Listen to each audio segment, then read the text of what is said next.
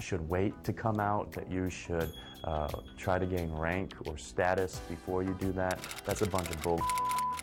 It's a new day in the music industry, and I can reach my fans. We're getting there. I've caused harm to the political agenda, and which I'm actually happy for. I would say probably the best message to them is that they're on the wrong side of history. Whether you're lesbian, gay, bi, transgender, or whatever, love is love. Shout it out to the world. The Michelle Meow Show. Your A through Z, covering the LGBT, LMNOP, and everyone in between show. And now here's your host, Michelle Meow. Welcome to this awesome Tuesday, and I call it an awesome Tuesday because I generally like Tuesdays when John Zipperer of the Commonwealth Club is here with us. So, John, thanks so much for being here. Hi, Michelle. Hello, everybody out there in Meowland. It was raining, last week, and so this week the sun is out. I think that's done something to my mood, despite how awful I feel every day. The sun perks you up? I think so. I mean, the sun usually perks people up, I think, for the most part. That or alcohol temporarily.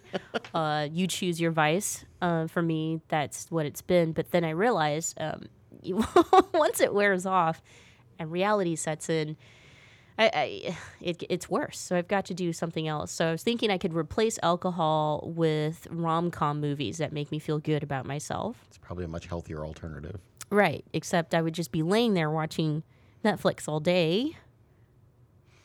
Well, okay. But still healthier than alcohol. Sure. You might want to move in some other things as well. Exactly. I'm bringing up all this depression only because I know that most of us might, we're all just affected. I was just thinking about this. Every time you turn on the news, it's like, who are they going after now? And it's not even like who anymore. It's like you can include what they're going after. The environment.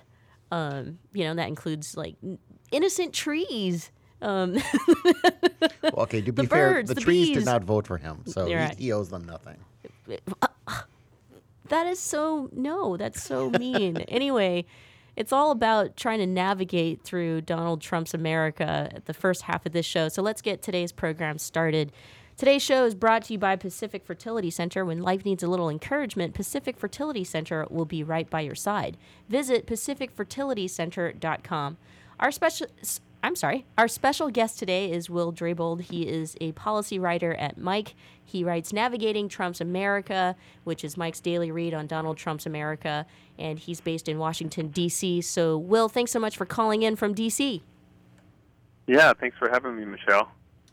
All right. You don't have to answer that, but before we get into the real stuff, I mean, do you have a vice right now for yourself? This is going to sound cheesy, but sunshine. It finally came out here in Washington, and we've had like the weirdest weather, and so it's been nice to enjoy some warm, pleasant days in the midst of, as you were describing, just an incredibly tumultuous couple months here, especially in the nation's capital. Yeah. I don't even know where to start with you. I mean, I've been reading a ton of your articles, and you do a great job covering all of it, which it's a miracle because there's so much. So I'm going to toss to John to see where you want to go. It's almost like I talked about last week, where we're just reaching our hand into this glass ball of floating, tiny golf balls. And on each of those tiny golf balls are issues that we want to talk about in terms of navigating Trump's America. So you choose, John. Well, sure. Well, let's start with kind of the big obvious one, which is, like you said, we're about 2.5 months into Trump's administration. What are your main impressions about him and his administration, and how they're going about trying to do the job they're supposed to do? Yeah, well, that is a great place to start. And as the analogy Michelle used, there's lots of different little angles within that. I mean, to hit on two themes, I think there's two narratives, both of which are true to some extent. One is that there's incredible dysfunction. There's just an incredible lack of direction and infighting These are not things that Sean Spicer would say are happening, obviously, but there's a lot of proof that they're there. Whether it's reports in the media or it's some of the things you see, like the way healthcare reform kind of broke down, right, and then just kind of went up in flames because of the different factions and the inability to please the different flanks of the Republican Party. That was clearly not rolled out well. It was not put together well, not thought through how everybody, all the different stakeholders, were going to respond to that. And you kind of got a classic political collapse out of that, right? So that's, one side of things. However, while the president does not have, a bunch of legislative accomplishments to tout as we move into the second half, really close to the end of his first 100 days, you also have to keep in mind that today he is rolling back some of Barack Obama's signature environmental and climate regulations, right? He's already gone after those. He's already gone after the Affordable Health Care Act through executive order. Obviously, he's tried not once but twice on immigration and the travel ban, and I think you can kind of expect him to keep hammering that home. Sure. And even as the Russia story, which is a whole kind of other area, continues to kind of be a drip, and, swirl around his White House, the media writes the same story almost every week about how that's affecting him, bringing him down here and there. Yeah. They really continue to trudge through. And I think, honestly, one of the most fascinating stories for me over the last 2 months was what ProPublica first reported a couple weeks ago about the people that had been placed by the Trump administration at all the different federal agencies to basically be his watchdogs there and to be the eyes and ears of the White House there, even if there weren't yet Senate-confirmed leaders of those agencies or deputy leaders of those agencies. So I think that's really illustrative of, yes, maybe they're having trouble convincing Republicans in Congress to pass their agenda, and that's the thing we're all focusing on. But I don't think anyone should think that, the Trump administration isn't doing things, or the Trump administration isn't being effective. I think in many ways they're being very effective. Well, and I do want to get into the Russia thing because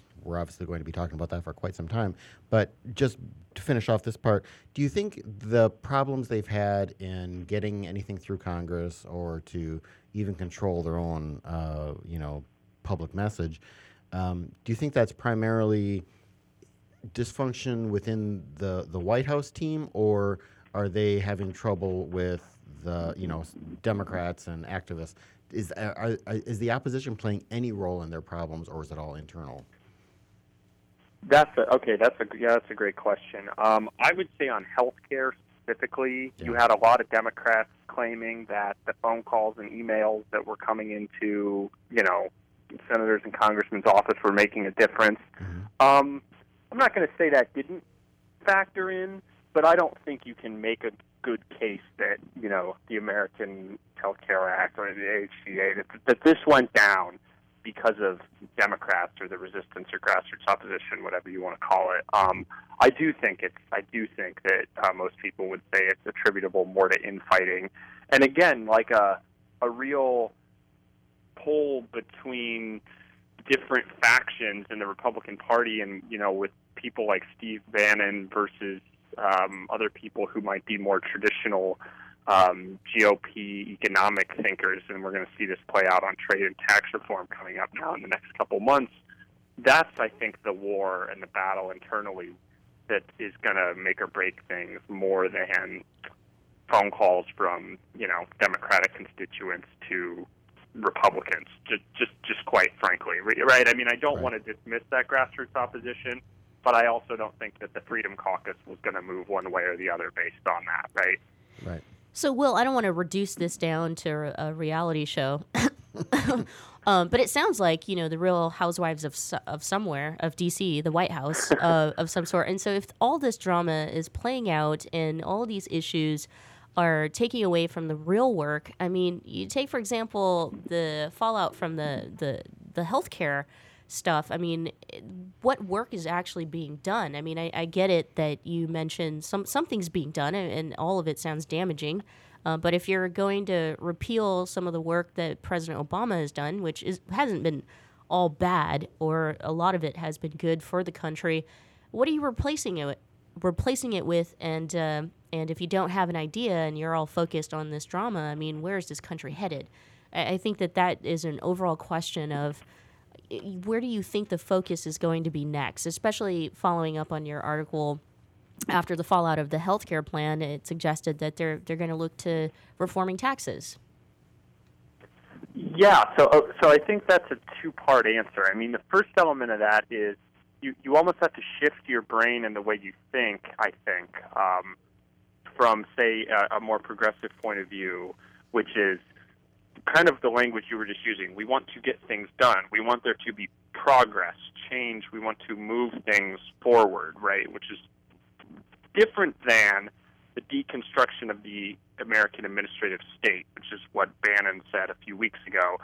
And so progress to Donald Trump or to Steve Bannon or to Paul Ryan or to Republicans is actually what you just said. It's getting rid of these things and not putting things in their place. It's getting rid of regulations and not replacing them. It's getting, it's making it so people in the federal government do not have to consider climate change when they make a decision about, whether to grant a permit or, when they're reviewing a mine application or whatever it is, right? I mean, they actually are consciously making it so there are not things replacing what they're getting rid of. And so that to them is progress. And then obviously a lot of people on the left who supported Obama or members of the progressive movement, that's just a completely different way of thinking. And then moving forward, with tax reform, it's kind of the same. It's kind of the same mentality, right? In that we want to cut taxes, we want to get rid of loopholes, we want to get rid of regulations, we want to get rid of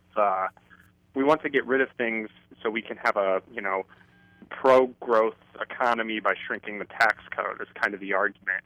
But the challenge they're going to run into is if you are doing tax reform as opposed to just tax cuts, which in theory everybody loves, at least on the right, tax reform, you are actually going to take something away from this industry by getting rid of that loophole so you can pay for the tax cut for this company or for this industry or for this individual. So they have a whole new political fight brewing when it comes to that. So I know that was all over the place, but did that answer your question? Yeah, that was good. But, okay, so Dobre Utrum, comrade, let's talk Russia.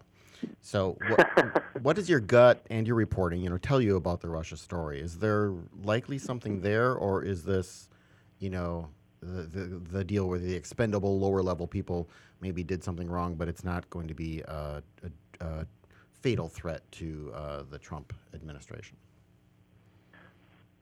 The reporting, I think it's really important to not, especially I think for people who might be opposed to the president's agenda. I think it's really important to kind of do, I think, what you were just kind of getting at and talk about, what do we actually know and what are the facts here? And basically the facts are that every week you have a kind of march of people coming forward and saying, either we're investigating this or as Adam Schiff, who's the head Democrat, obviously partisan in this case, but the head Democrat in the House looking into this, saying there's more than enough evidence here to suggest that there may have been collusion. There may have been something going on. So the needle keeps ticking more and more toward there being something there. With that said, ultimately, in the case of Trump, it's all still smoke and not fire, at least in something that you're going to be able to prove in a court or, prove definitively in a news story and something like that. But I really don't think that it's a story, as you alluded to, that's going to go away, and I think it's only going to continue to develop. And I think everybody, there's something recently that Comey, the FBI director, his approval rating is extremely low, and people are extremely unhappy with him. I think that everyone has to wait and see a little bit with that agency and how they work and how they operate. And there's a lot of people who are frustrated that he appeared in front of the House and basically said over and over and over, I can't talk about that, I can't comment on that. Mm-hmm. I think in many ways actually what you want to see if you expect that someone's doing a thorough investigation. And I think the reality is that based on kind of the collapse and breakdown of the House Intelligence Committee just today, actually, kind of suggests that perhaps the Senate, but really the FBI, is going to be the place where you are going to find conclusive or concrete findings one way or the other on this. So I think really everybody on the left and right should be kind of rooting for them to do their jobs in a way that is free of, bias or influence. That's a good point. I don't know if you watched Bill Maher, but on last Friday they had a professor and writer, historian, Timothy Schneider, and he was making the point that, now is the time when the Institute, for people who are worried about, the Trump administration, heading in an authoritarian direction and trampling down law and stuff, he was saying, look, now is the time when the institutions are very important. And he made the point of, it's not that the institutions are there to save, need to save you. It's us. It's that we need to save and protect the institutions. In this case, I'm saying, the bureaucracy of doing its actual work, which kind of brings me around to something where, we saw this with the early executive orders, and we'll see about their executive orders today. We saw it with a healthcare debacle, that Trump and the top folks in the White House weren't doing the necessary calling up the agencies, getting the information, doing the research. Republicans complained that Trump, when he was there urging them to vote for the health care bill, didn't even understand the bill. He was just kind of shouting slogans at them. And what I'm really getting at here is, every president, as they go through, controversial times, tense times and such, they all have aides around them and people who know the system, who at least can say, Mr. President, I know you want to do X, Y, Z, but the law forbids this. Do you think he at least has that, or do you think that he could get into deep trouble again, maybe not because he actually did something with Russia, but because somewhere along the line he aids a cover-up because that's just what he would do as a businessman or something like that? Do you think that kind of lack of the institutional, I don't want to say memory, but the expertise around him could down the line trip him up? And I'm asking you for a hypothetical, I guess.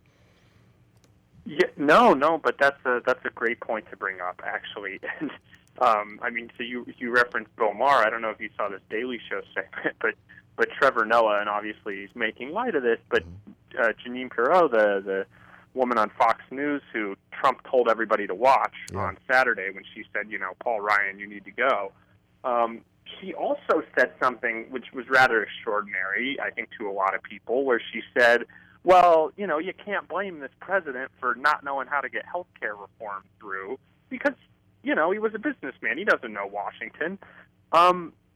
This is from someone who really supports him, right? That's a really revealing statement. And I think what you're saying is, and this is fair, this is like if you get pulled over for speeding and you tell the officer, well, I didn't know I was speeding, you'll go, ignorance of the law doesn't matter. I mean, Comey will tell Trump the same thing if he tries to cover up something related to Russia, right? Of course, that analogy isn't perfect because we're talking, world geopolitical, kind of the whole ball game here. But that really is I think that's actually an important example. And there's going to be a lot of people, a lot of conservatives who would, dismiss that and say, oh, the president wouldn't do that, or this is just the left trying to, go after him or say he's an idiot or he doesn't know what he's doing. But, I mean, he doesn't. And the bottom line is, if you're not someone who has years and decades of experience in Washington and knowing all the ins and outs, of course you can't just walk in and know everything. And then if you put people around you who also do not know those mechanisms,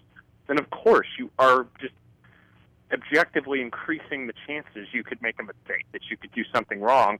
To your point, even if maybe he wasn't trying to, and that could be an incredible turn of events here if in 6 months or a year, 4 years, or maybe next month, something comes out related to Russia and it's more of a Watergate type of thing where something is being covered up as opposed to the president himself actually did something wrong. Ooh, on that note, let's take a quick break, but when we come back, we'll finalize and make some of our final thoughts on our discussion with Will Drabold of Mike and his contributions to navigating Trump's America. So you don't want to miss some final words and thoughts from Will. Don't go away. The Commonwealth Club is a unique organization that brings together people from a variety of backgrounds to explore important issues as a community. Sooner or later, everyone worth hearing comes to our stage. From Marga Gomez to Richard Chamberlain, from James Hormel to Kate Kendall, leading thinkers, activists, politicians, and artists have come to the Commonwealth Club of California. Ted Olson and David Boies came here to discuss their winning legal strategy for same-sex marriage. Jason Collins talked about gay athletes. The Sisters of Perpetual Indulgence discussed activism and good works. Actor and director Rob Reiner explained how he got Hollywood behind same-sex marriage. Barney Frank described what it's like to be gay at the highest levels of Washington. From healthcare reform to transgender rights, from immigration to gay-owned businesses, it's all at the Commonwealth Club. And that's still just a portion of the 450 programs we present every single year, with new programming nearly every single day. Be a part of the conversation. Learn more at commonwealthclub.org, download our free app in iTunes, and join us in person the next time you're in San Francisco. The Commonwealth Club of California puts you face to face with today's thought leaders.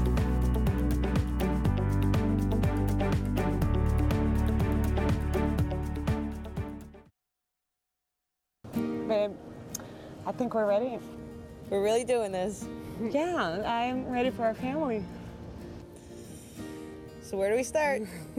Starting a family is a team effort, and when life needs a little encouragement, Pacific Fertility Center will be right by your side. As a unified team of the best fertility specialists, guided by the highest ethical standards, Pacific Fertility Center provides patients with compassionate fertility care. Visit pacificfertilitycenter.com. And now, back to the Michelle Meow Show.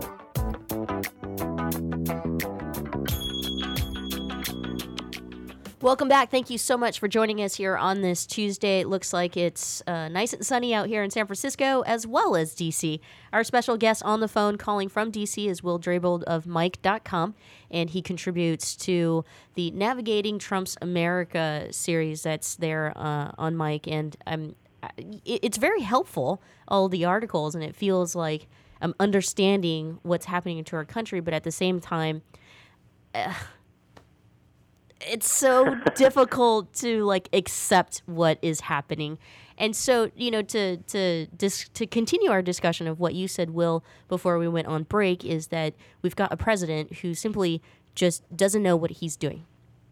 For us regular folks out here in this country, that sounds like we have no idea what direction the country is going. Some may argue that the immigration stuff is great. He's making progress on the promises of his campaign as far as immigration reform goes, and there's a lot of us who see that as racist, as wrong, that he's tearing families apart, he's disrupting, backbones as far as the economy goes, and the immigrant community who's given so much to this country.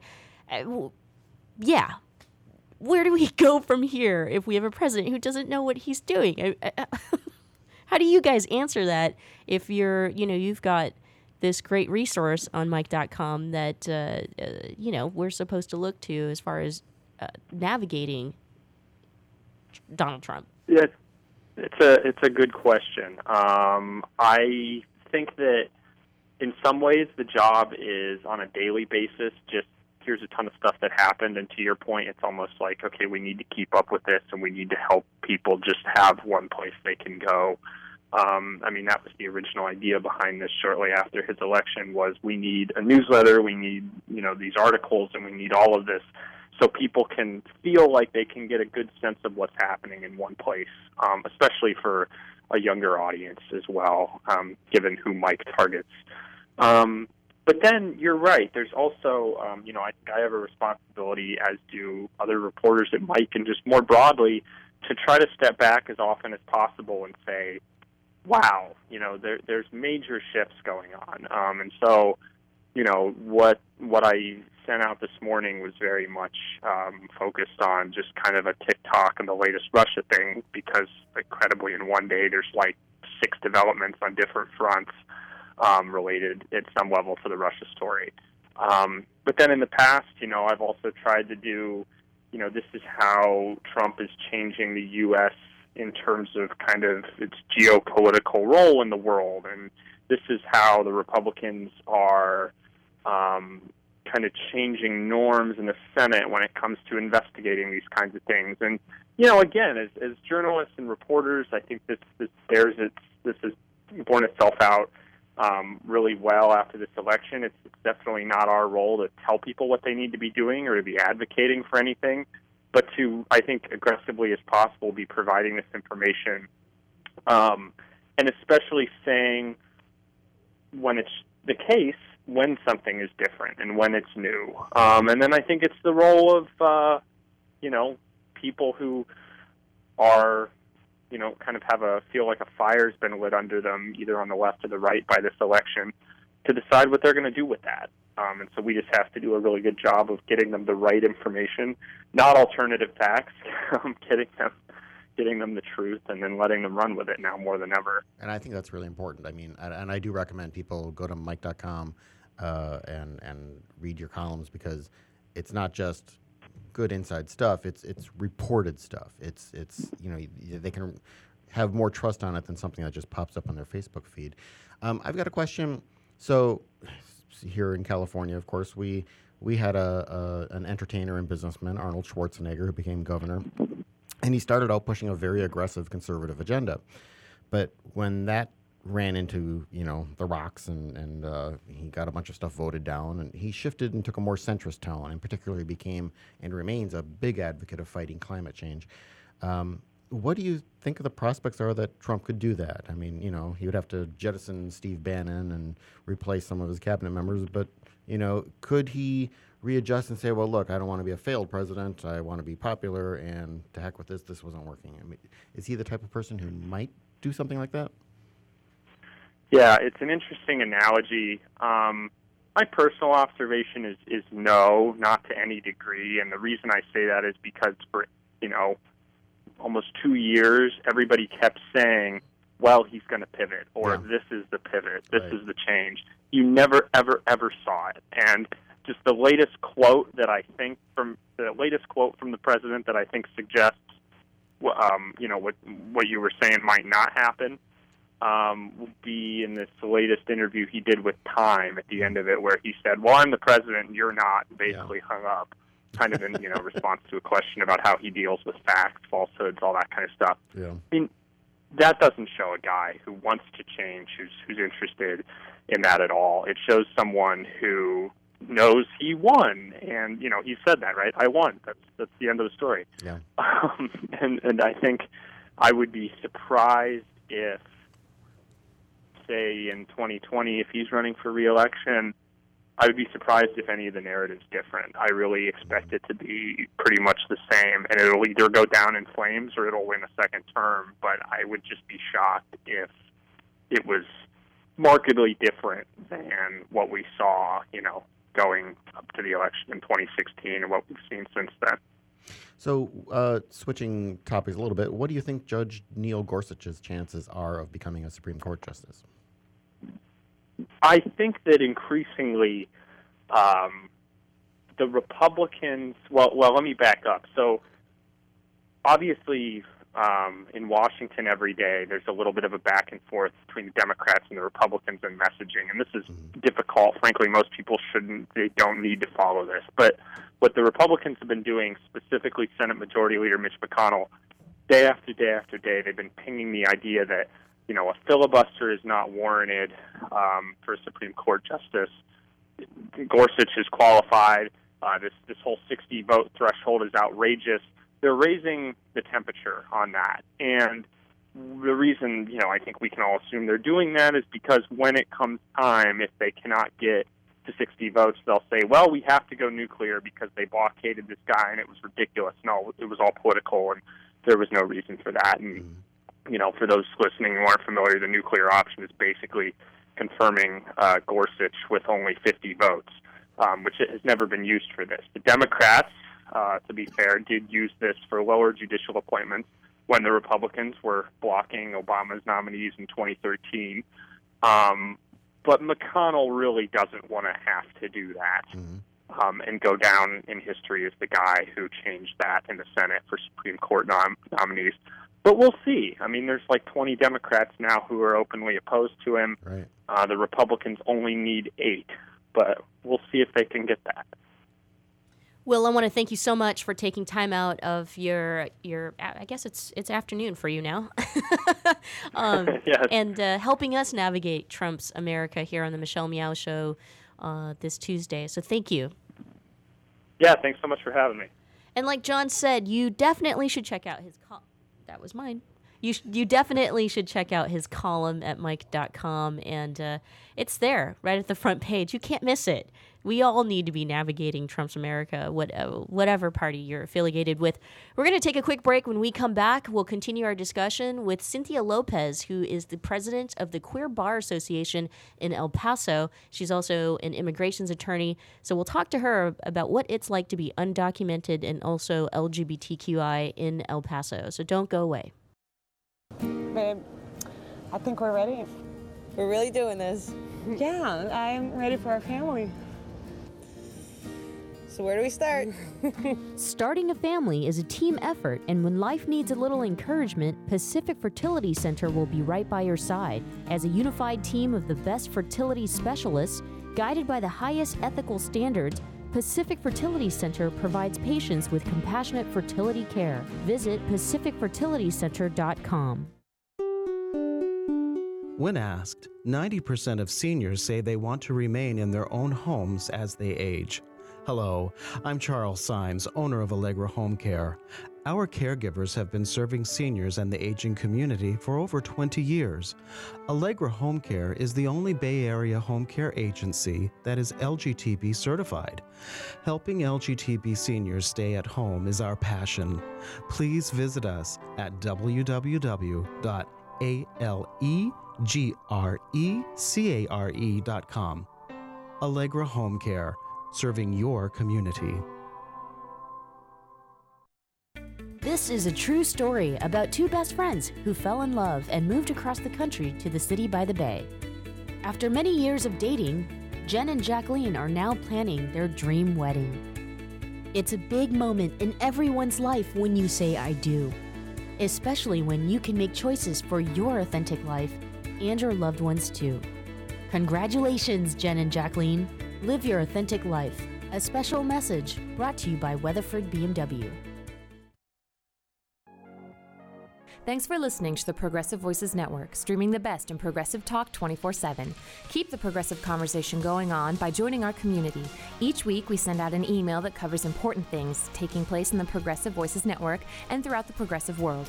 Be the first to know of upcoming shows, schedule changes, exclusive programming, and more. Simply go to progressivevoices.com and sign up for our mailing list. It's that easy. progressivevoices.com. Thanks for listening, and thanks for joining the Progressive Voices community. And now, back to the Michelle Meow Show.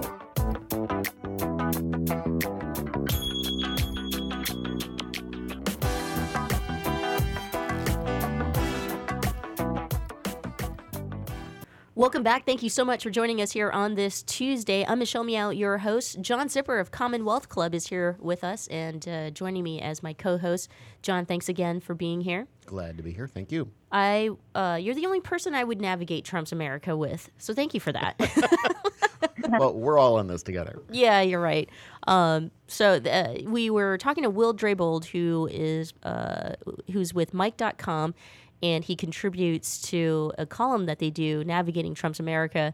We think it's a pretty good column for you to check out, and they cover everything from Russia to the Healthcare Act to whoever, all of us who are being attacked. And so speaking of communities who are being attacked, like I said before the break, we are going to continue our discussion by navigating through Trump's America as it applies to the immigrant community. On the phone with us from El Paso is our special guest, Cynthia Lopez, who is the president of the Queer Bar Association in El Paso, and she's also an immigration attorney. Cynthia, Thank you so much for taking the time to speak with us. Oh, thank you so much for having me and for inviting me. I know that you were just in court, and I can only imagine how busy all of you are, immigration attorneys, especially out in Texas, California. I mean, everywhere it's busy, right? It's pretty. Yeah, we're all really busy, and they're keeping us even busier. And they're saying that it's going to get crazier and crazier. So we're expecting it to get pretty crazy. I have a question. So, are you seeing LGBTQ immigrants as are they facing more of a threat of being deported than straight immigrants? You know, in other words, are they being particularly targeted, or are they just being caught up in this? And also, probably with fewer, family resources to help them. Yeah, well, I wouldn't say that I see LGBT being targeted more so. What we are seeing is, it feels like they're just going after everybody, and because they're getting so overwhelmed, and there's so many people that they're detaining, and the entire system is just, you can start to feel it just becoming overwhelmed. I mean, there's so many people detained. So many cases that they're having to process, and I think what's happening is LGBT, and particularly transgender, are just kind of starting to get lost in the mix, kind of where they're not getting some of the protections that they should be getting, like detaining them with general population, or female transgender detained in the male population when they shouldn't be, and having to go through the process of fighting that is becoming very difficult because it's just everything's so busy right now. Mm-hmm. So I don't think we're necessarily seeing specific targets, because I think they're just going after everybody. Now, we know, of course, what the executive orders have been coming out of Washington, and we've been watching, the ICE raids around the country. What are you having just come out of court, what are the judges like? Are you noticing any difference in their rulings or their questions or their attitudes than before this administration? It's always been pretty difficult. Here in El Paso, I think we have, I don't want to say some of the worst judges, but I think they're definitely government biased. But we are seeing a little bit more of that, like, I really don't care, give them a removal order type attitude. But it's always been a little bit difficult here in El Paso. But I think there's definitely a little bit more of a government bias, even more so than there already was before. And also the government attorneys, I think, are a little bit, they're caring a little bit less. It's almost like dehumanizing a little bit more. Cynthia, let's talk about undocumented LGBTQ people in a very specific topic as it applies to it, and that is asylum. I mean, many LGBTQ people who are here are trying to obtain asylum from countries that have really harsh, conditions for LGBTQ people. How is that being factored into this very discriminating executive order that impacts everyone? Well, I think what we're seeing is a difference between jurisdictions. I feel like for us, one of the first things that we try and do is try and get somebody out on bond. I had recently, it was an asylum case, and we were trying to get him out on bond, and they denied bond, and it was a sexuality-based asylum claim, and they denied bond because the judge didn't think that it was going to be a valid asylum claim, which didn't make any sense. If we had that case in California, it would have been, no doubt that they would have gotten bond. But our judges here are just really difficult, and so normally that should be a valid asylum claim, but there is a big difference where you're bringing the claim in the country. Texas is very difficult. Our circuit is very difficult. The Ninth Circuit is a lot easier. Places that I think are a little bit more progressive, the judges aren't requiring as much because they know that it is a valid asylum claim. So I think that comes into play a lot with those asylum cases. Now, we're actually talking to you from San Francisco, where we are, and that's a sanctuary city, and apparently sanctuary cities have been targeted specifically in these increased raids. El Paso, my understanding of Texas outside of Austin is that it's pretty conservative from what you've just said. It sounds like it. In some of the sanctuary cities, the cities are actually helping provide, legal help to undocumented immigrants who are going through some troubles like this. Who's supporting you in El Paso? I mean, what's the political and economic environment like for folks like you? Well, actually, I think we're actually kind of blessed in El Paso. El Paso is very different from the rest of Texas. It is pretty liberal. It's pretty progressive. You know, my girlfriend and I feel okay going out in public and stuff like that. Like, it's not as bad as the rest of Texas, I think. Yeah. And you know, it's funny because I just went to an event yesterday where a candidate for mayor was speaking, and I asked him about sanctuary cities and how he thinks about El Paso being a sanctuary city, and he was on point. He said, you know, they shouldn't be enforcing federal law, or local officials shouldn't be enforcing federal law, but I don't think we'll lose any funding for being we won't be labeled a sanctuary city. And it's like, well, you kind of are a sanctuary city if that's your stance. But I think for the most part, here in El Paso, we have a representative, Beto O'Rourke, and he's doing great things, trying to bring attention to the fact that El Paso is a pretty safe city, is pretty liberal, and it actually is kind of in some ways a sanctuary city. So we've been pretty lucky with being, you know, the Queer Bar Association. We're trying to go out and do things. We have a citizenship fair coming up in April, and we try to have events like that where we can kind of get the word out and try and help people as much as we can. But we do get a pretty good amount of support. So when I say it's a little bit harder here, I think it's more actual immigration, the judges, and the system more so than the actual community. The community is actually, I think, pretty progressive and pretty supportive. And when you're dealing with the judges, you're talking about judges who are within the immigration system, right? These are not yet, you know, civil judges in the normal judicial system. Am I correct? Yes.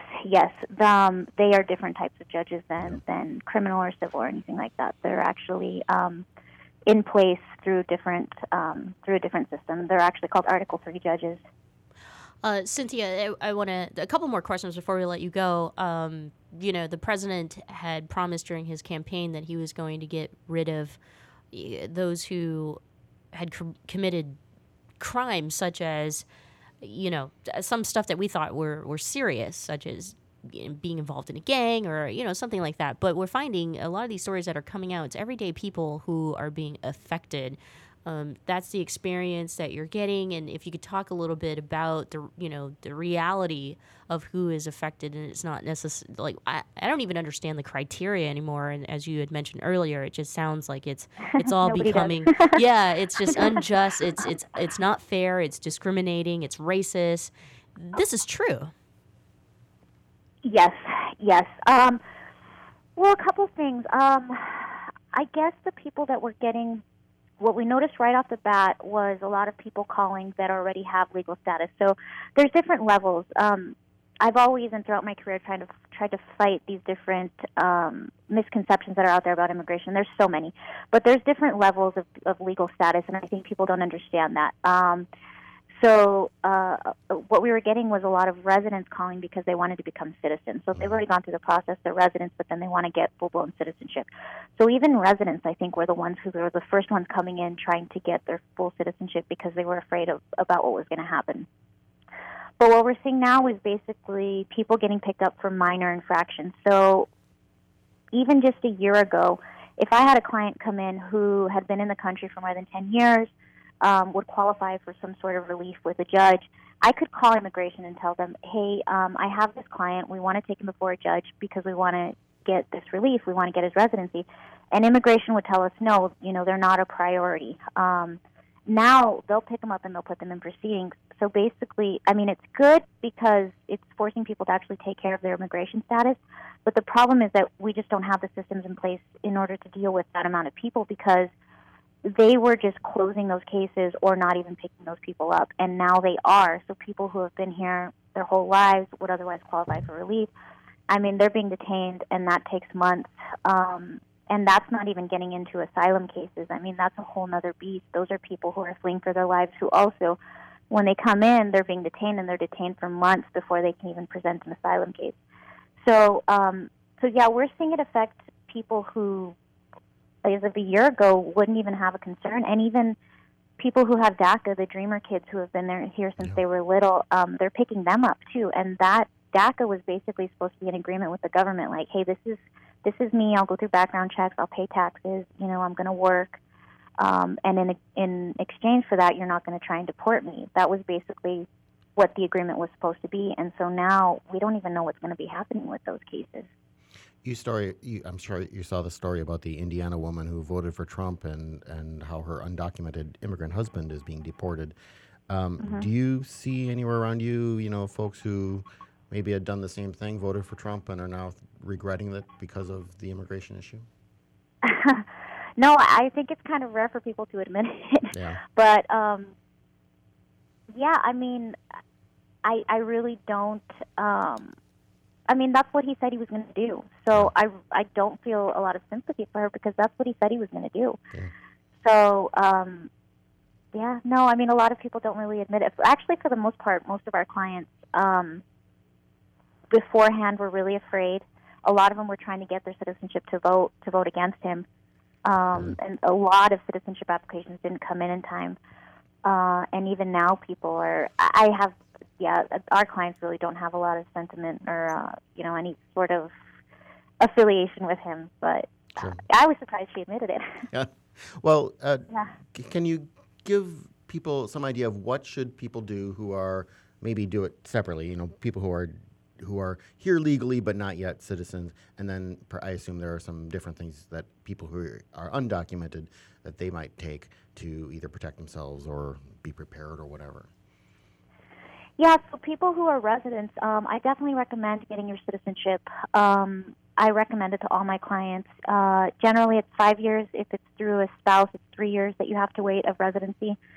So I recommend doing it and seeing an attorney. It's possible to do on your own. The application is a little bit lengthy, but it's possible to do on your own. So I definitely recommend that. For people that are here completely legally, I think it's definitely good to get in to see an attorney, see if there's anything that can be done.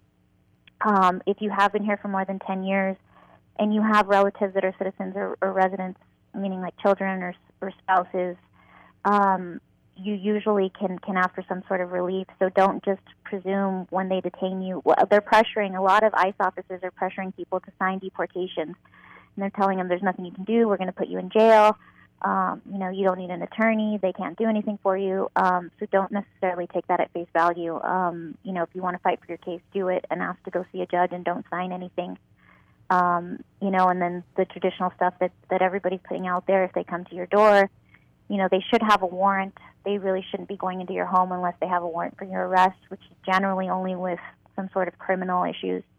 But yeah, I mean, talk to an attorney. That's the best advice that I can give people right now, especially if you have been here for a long time and you have family, you may be entitled to some sort of relief. Cynthia, I want to thank you so much for taking the time out of your day to speak with us today. And also thanks for all you do and everyone who's coming together to do what you do. So thank you. No, thank you guys. Thank you for, it's so important to get out the information right now and get out good information because there's a lot of, and the more that this is happening, the more that there's going to be fraudsters out there, so people got to be really careful. So thank you so much for having me. Don't go away. When we come back, John and I wrap up with final thoughts. Babe, I think we're ready. We're really doing this. Yeah, I'm ready for our family. So where do we start? Starting a family is a team effort, and when life needs a little encouragement, Pacific Fertility Center will be right by your side. As a unified team of the best fertility specialists, guided by the highest ethical standards, Pacific Fertility Center provides patients with compassionate fertility care. Visit pacificfertilitycenter.com. The Commonwealth Club is a unique organization that brings together people from a variety of backgrounds to explore important issues as a community. Sooner or later, everyone worth hearing comes to our stage. From Marga Gomez to Richard Chamberlain, from James Hormel to Kate Kendall, leading thinkers, activists, politicians, and artists have come to the Commonwealth Club of California. Ted Olson and David Boyes came here to discuss their winning legal strategy for same-sex marriage. Jason Collins talked about gay athletes. The Sisters of Perpetual Indulgence discussed activism and good works. Actor and director Rob Reiner explained how he got Hollywood behind same-sex marriage.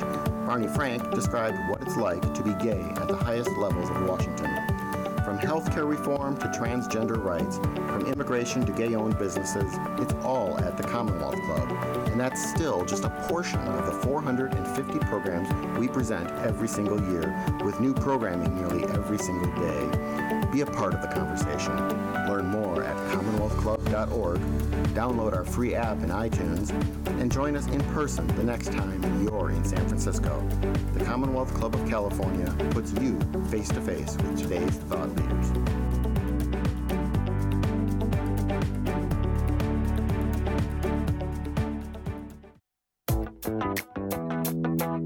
And now, back to the Michelle Meow Show.